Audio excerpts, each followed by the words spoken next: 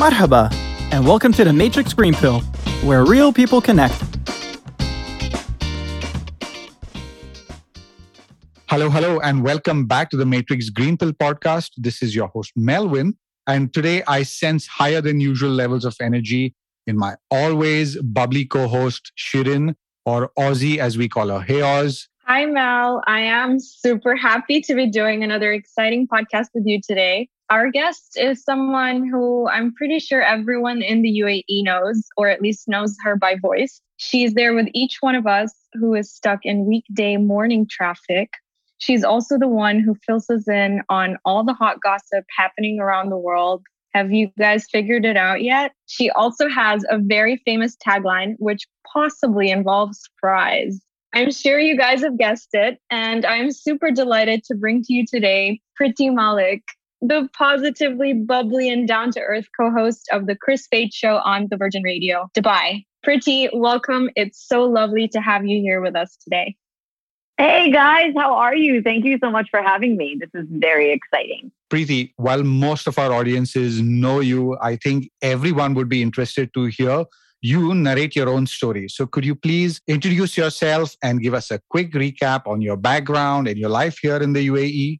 So my name is Priti Malik. I have been with Virgin Radio since August 2008. So it's going to be 13 years, which is insane. I am born and raised in New York City to very Indian Desi parents, and I'm just as Desi as you can imagine. Sometimes people are surprised to hear that I was actually born and raised in the US. But I studied broadcast journalism in college, and I moved here when I was 22 to Dubai, and I thought I'd be here for a year, and here I am 13 years later. I feel like that's the story of every expat that we've ever spoken to. Yeah. I've started telling people who move here and they're like new to Dubai and they're like, yeah, I'm planning on being here for like a year or two. I'm like, do you have an exit plan? And they're like, no, good luck. I'll see you in 6 years. Exactly. Yeah. Well, I didn't know this personally, but I saw that you had wanted to become a lawyer originally. That was your plan. So how did that storyline change for you? I think as any South Asian kid, you tend to kind of think of the same types of career paths. And I feel like it's ingrained. My parents are definitely not your typical South Asian parents in that way. Like they didn't really push hard on academics and things like that. They were really chill with what we kind of wanted to do and explore. Most of my family are actually in the medical field or they're in computers. Those are the two paths. There's really no one who's doing anything else. And I was like, well, there's no way I'm going to go to med school. And there's no way I want to be in the whole tech computer situation, science situation. So I was like, well, what do I like to do? I like to talk. I talk all the time. I constantly am yabbering away. I will try to win an argument, whatever it is. So I was like, okay, logical step, law. Because that's the only thing that I thought that I could possibly do. I really didn't know anything else. You know, when you talk about a light bulb moment, I had a real life light bulb switch moment. And it happened when I was in high school. I was probably about 16 years old, 16 or 17 or so, probably 16. Growing up in New York City, obviously very close to Times Square. At the time, MTV used to have this show called Total Request Live. And basically it was like a live countdown and you could stand outside the MTV studios and look up and sometimes the VJs or artists would come down, whatever. So I was downstairs on the sidewalk. It was like a half day from school. I went with my friends and one of the VJs, whose name is Hillary Burton, she's an actress as well. She plays Peyton on One Tree Hill. She came down and she did like a live link in front of me on camera. And everything changed in that moment. I was like, that's what I want to do. Like, that's what I need to be doing. I need to be in front of a camera.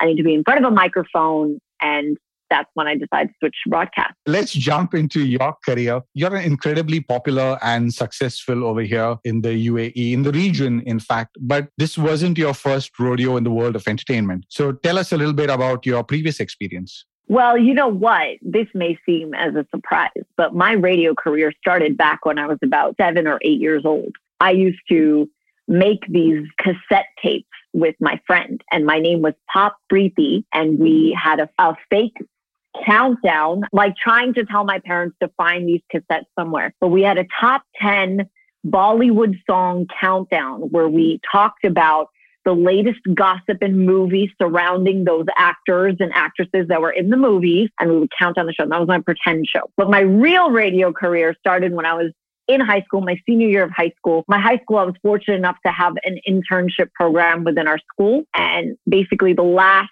semester, the last few months of your high school career, you were allowed to work at an internship full-time 9 to 5. I got placed at a radio station in New York City called WPLJ, which is now defunct, but it used to be a radio station there, a big one. And I became a prize intern. Basically, my job was to clean the prize closet every day, call every single prize winner by hand every single day. There was no like computer system. Everyone used to write out all the prize winners' details and we would call them and make sure they were there to pick up their tickets. I would go out and promote the radio station. We're part of like the promo team. And that was like my first taste of radio. And I worked very closely with a lot of the on-air presenters, the RJs. And I would just watch them in action. I was like, wow, this is amazing. And at that point, I knew already that I was going to my university to study broadcast journalism. So my radio career, my broadcast career kind of started in high school. And then while I was in college, we had a campus radio station that wasn't just for the campus, but actually broadcast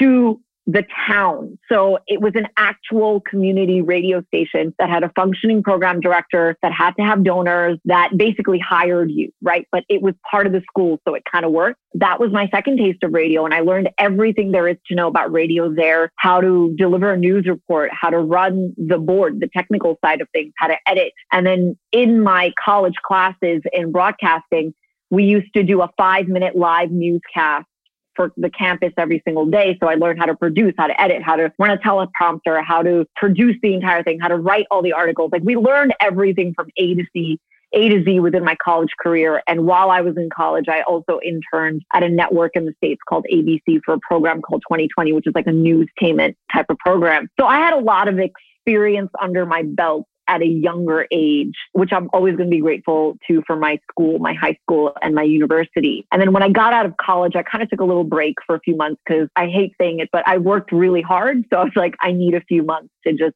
de-stress and relax myself because I really did bust my chops. After that, the job hunt began. Now, the greatest thing about living and growing up in New York City is it's the number one place. It's like a media hub, right? But who's going to hire a 22-year-old kid straight out of college? These people work 20 years to get to New York City. That found it a bit of a challenge. And I had some connections because I've lived there all my life. I had some connections and I ended up working at a Punjabi channel in New York City. It was newly launched. My Punjabi is horrible, but it was brand new and they kind of gave me the reins and I ran a live newscast by myself every day, taking callers, running my own script, doing my own graphics, my own teleprompter. And then I got the job to Dubai and then I just kind of moved and that was that. Before we dive into the next question, how do we get our hands on those early cassettes of yours? I know. I need to find, I've been telling my parents, I'm like, where are those tapes? My parents' house is like a treasure chest. Things are hidden in places. So I am going to eventually find it one day and I promise you will hear it on the radio. I just need to find like a cassette converter, which I'm sure I'll find here somewhere. But I need to find it because I was just thinking about it the other day. Like Pop Priti, that was my name. Who knew? Okay, so we call dibs on airing that first. Sure. You got it. So Priti, does radio in the States differ much from the radio here? If so, how? Well, I think the difference in radio, I think in any country compared to here is you are all from different backgrounds. I mean, it's like that in New York City. I mean, everyone is from everywhere. Like every single nationality exists in New York City, right? But there's a single thread that combines everyone and that they're American. Or in India, you may be from different states, but let's say you're living in Mumbai. The one thing that ties everyone together is they are Indian at the end of the day. So I think the difference that comes here, and I think it's a positive in a way, is I can't just talk about things that are that are American or things that are Indian for that matter. I have to kind of open my eyes to what's happening in the UK, what's happening in South Africa, what's happening in Pakistan, what's happening in so many different places. And you become a bit more worldly, I think, when it comes to that. Other than that, our radio station, Virgin Radio, is a top 40 format, which is a format that exists literally in every single major city around the world. And we play the same music. We talk about the same entertainment stories. So in that vein, it's kind of the same. It's more about your audience that you just have to be a little bit more mindful of. You've already mentioned that even back in your high school days, you'd already dived into the gossip world. So now I want to know, how did you earn that Gossip Queen title and even scored your gossip segment on the show? Was that just something you wanted to do, or did that happen by accident? I have always wanted to be. So when I was doing broadcast journalism, it was very newsy. Like, obviously we had to learn how to do hard-hitting journalism and get to the source and get to the stories. But I'll be very honest, I hated it. The times that when they gave us kind of free reign and they were like, hey, you could write about whatever you want, whatever story, or produce whatever you want, I would always be the one to do the entertainment stories or do the lighthearted stuff, because that's just what I love, diving into a good Kardashian story and bringing out receipts from 2008. But Kim Kardashian said this in 2004. I live for that stuff. So I was always up for it. The way that I became the gossip girl, I guess, is I joined, I don't know if I'm jumping here or not, but I joined the Arabian Radio Network, which is what Virgin Radio is under. We're 9 radio stations underneath that umbrella. I joined as a news presenter for the English language stations, which included Virgin Radio. So I wasn't on the Chris Spade show or with Chris or a full-time presenter on the station. I was actually a full-time news reader. That's what I was hired for. And I used to do the news for Virgin. And very quickly, I became very friendly with all of the Virgin staff because they were new too. Virgin Radio launched in 2008, just a few months before I arrived. So everyone there was kind of new, and I just got along with them because I was the new kid on the block too, right? And I started doing news for Virgin, and they really liked my voice as the news reader. So when Chris and Chad, I don't know if you guys remember, but Chris used to do the show with a guy called Chad. Yeah. When they started doing the morning show, they became the breakfast show. They requested that I do the news for them because they liked my voice. And I was always really friendly with Chris and Chad. And one day, the person that they had to do their gossip on the phone was on vacation for about 45 days. So one day Chris was just like, hey, you busy? And I was like, no, I'm not busy. I'm here. What do you need? And he goes, can you come down? I just want you to do something for me. And he said, hey, could you just do 2 gossip stories real quick? I want to do the segment. And it was instant chemistry. I started doing the gossip for them every single day. And that's how I became a part of their show. I just started doing the gossip. And then from the gossip, it became, hey, we really like your voice. Do you think you can be a part of this segment? And I was like, yeah, sure. I'll come downstairs from the newsroom and do this segment. And then it was like, hey, could you just be a part of the show in the background and we'll get you on to do the gossip, but you still do the news as well? And I was like, yeah, sure. And then from that, it became, hey, could you be my co-host? So I love that it was like gradual and you were very comfortable stepping into that role because you got to know them more and more through those different segments. Awesome. Okay. Yeah, you've kind of carved a niche for yourself, right, over there. I mean, the moment you say that, Gossip Queen, I think the first name that pops into everyone's mind is you. So awesome. Well done over there. That's very, very kind of you to say. Thank you so much. And I like that you are so passionate about this whole gossip and the Kardashians and celebrities in general. So especially working on a show that is where the stars meet, right? You get to meet so many celebrities. Do you ever get starstruck? Is there a particular secret you have to staying collected and professional? I think it's kind of ingrained in us to be professional when you meet someone, but there's definitely, oh my God, this is happening. You're sitting next to Will Smith. Will Smith is giving you a kiss on the cheek. Hello, what? What is my life? But you just have to be cool, calm, and composed because at the end of the day, they are just people and they have a story to tell just like all of us. And I think they are so much more open and able to communicate and give more to their fans and their audience if we make them comfortable. If we're sitting there and just starstruck, they immediately kind of retract and they're like, okay, I'm going to go now. Have I ever been starstruck though? 150%. Like there's definitely been times where I've caught myself and I've been like, okay, be professional. Here we go. Do you remember who it was that you were starstruck by? So there was the time that I met Diljit Dosanjh. Do you guys know who he is? Yeah. Okay. I'm obsessed with Diljit. He is the coolest dude ever. We knew the director, shout out David Zenny, he's awesome, of his music video here in Dubai. So he was, you want to come on set and meet him? And I was like, do I? This was not an interview, right? I'm just going to meet him. And I have never been so nervous in my life. I was like rocking back and forth when he came. I was like sweating. Like I didn't know what to do with myself. And then when I started talking to him, he was just the kindest, most humble human. And that conversation I will always remember. He was just one of the most just the nicest guy. The likes of the Will Smiths and the Ushers and the Kardashians and all these people, Priyanka Chopra, for example. You take a moment, you have a pinch me moment, but then you realize you got a job to do. So you have to push forward. So what do you do when your fans get starstruck with you? That is so weird. I don't know. Do I have fans? Like, I don't know. We're just people on the radio. I don't see it like that. It's really weird for me to think like that. I just love talking to people who listen to the show, whether you're a fan of my work or you're a fan of the station or you're a fan of Chris, Rossi, Brent, Maz, James, Sheena, like whoever it is, Eddie, Nella. Like, I just love meeting the people who listen to us because obviously we work in a radio station. So it's not like we get to see who's listening to us. It's always just fun and fascinating for me to hear who it is that listens. It's good to know. I'm going to stay with the Priti outside of the Chris Fade show. Now, from everything that I've seen, we know you love dancing and are great at it too. So thank you. How soon will we see you in a Bollywood or an Indian regional language movie? Well, you can go and watch Tigers in the Hai and see my performance in that. Awesome. I didn't know that now. I played a news reporter in Tigers in the Hai. So I'm there in a scene if you catch me. I'm in a few scenes, actually. I think I'm in 3 or 4 scenes total where they show me. And it was really fun to shoot that here. Rossi has a role as well. And Chris has a role as well. I had a speaking part. Yeah, it was really fun. Bring on Bollywood. If anyone is watching who has a Bollywood connection, I am down. I will dance. I will choreograph. I'll be the girl in the background. I will do anything. What are the chances of you featuring in something in South India, let's say like in a Malayalam movie? I don't know if they want, I'm down to do anything, but I don't know if they want me because I can't speak the language. So if they can teach me how to say it all, I'm down. I've noticed that your videos with your mom-in-law are really, really popular on social media. Yeah. How much Malayalam have you picked up? None. It's such a hard language.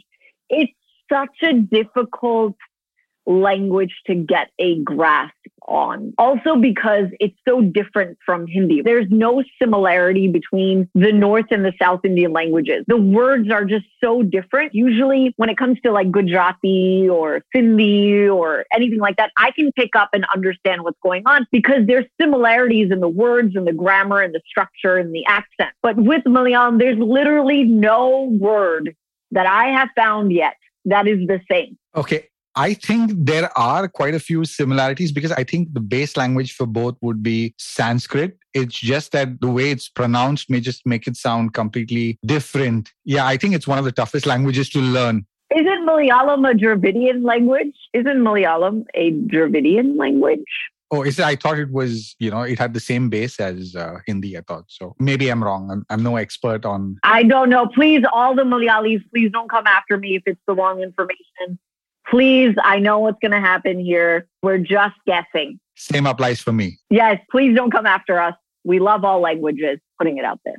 This is why I'm completely staying out of it because I know I don't know anything. So I'm just... That's smart. That's smart. Okay, to get to know you more outside of work, are there any other things that you enjoy doing outside of work? I've seen that you've picked up on tennis recently. How's that going for you? I'm no Serena Williams yet, but it's funny. I think the lockdown really challenged a lot of people to find new ways to fill your time. Before the pandemic, there was not a time that I was home for more than 3 hours at a time. I would be going from work, come home, eat, change, makeup, hair, out the door to an event. Come back, sometimes change and off to event number 2, or come home, edit, quickly eat dinner, off again to a social event, whatever it is. I was always on the go. I didn't really have time to even focus on dance or focus on the things that I enjoyed, like reading or whatever it is. The pandemic forced us all to take a look at what we really enjoy, and dance has always been something that I've enjoyed. Tennis, I realized in the pandemic is a pretty great COVID sport because there's no face-to-face, right? There's no face-to-face. The maximum thing that you guys are touching at the same time is the tennis ball. So just like be mindful of not touching your face after that, right? Tennis kind of became like this sport, like, oh, we can play this during these times. This can work. When Chris opened up the tennis academy, I was like, oh my God, this is perfect. Let's jump on that train and take tennis lessons. And we actually just had a lesson today. And it's just fun. I have no plans of going into like tournaments and stuff, but it's just fun to do. You said the pandemic really encouraged people because they just missed being outside, I think. And they're like, oh my God, I need to do stuff now and try different sports. Yeah. I think it's inspirational, right? To watch someone who you know is a real person like you and me and picking up something new. I think that was quite inspirational as well for a lot of those who followed you. But here's the bit I'm really interested in. I hear you're a Man United fan. Yes. Can we expect to see you hosting some Premier League-based shows anytime soon? I'm going to say something so controversial. This is a hot take. Football is the most boring sport. Oh my God. I don't get it. It's not exciting for me. Jeff has been trying for years to get me into football. It's so boring. You sit there for 90 minutes and the score is 0-0. What a waste. I can't get into it. But I will support Manchester United because Jeff supports Manchester United. So go Man United. They have some new signings this year. Is it Sancho? Three of them. Sancho is one of them, yes. Sancho and all these other people. Yeah, let's go. Sancho, Heaton and Varane. So yeah, it's great to have you among the Man United fans. And I was wondering, how much of an influence does Jeff have on you with regards to your hobbies and sports that you've picked up? For example, we started playing a little bit of badminton in between. I've never played that in my life. And that was because his friends play it. So it was, okay, cool, I can try it. We encourage each other. So just before the pandemic, at the beginning of 2020, we signed up with our trainer to start personal training lessons and change up our lifestyle and really get into fitness. We only really worked out with our trainer in the gym maybe about 4 times before the pandemic started. The rest of the time, the whole year, we were working out from home. So I don't know if you guys have seen Jeff's transformation, but he lost a ton of weight and just completely changed his lifestyle and his eating habits and his just working out. And that was all during the pandemic. That was all home workouts with our trainer, Jason. It was all with that. It was literally all through the pandemic. But there were definitely times where he wanted to give up on that. Like, I can't do this anymore. This is too much. Who cares? We're never going to go back to a gym. Who knows? All those things. But because we do it together, we encourage each other. And there'll be days where I'm like, no, I'm going to eat that terrible bag of chips and do all this stuff. And he'll be like, no, you can't because you've just worked out and you've done this. We encourage each other. So I think it's more of a balancing act, if that makes sense. I hope you enjoyed this conversation. This is the end of part 1 of our 2-part conversation with Priti. To hear the second part, tune in next week. See you then. If you enjoy our conversations, please like and subscribe. See you next Wednesday.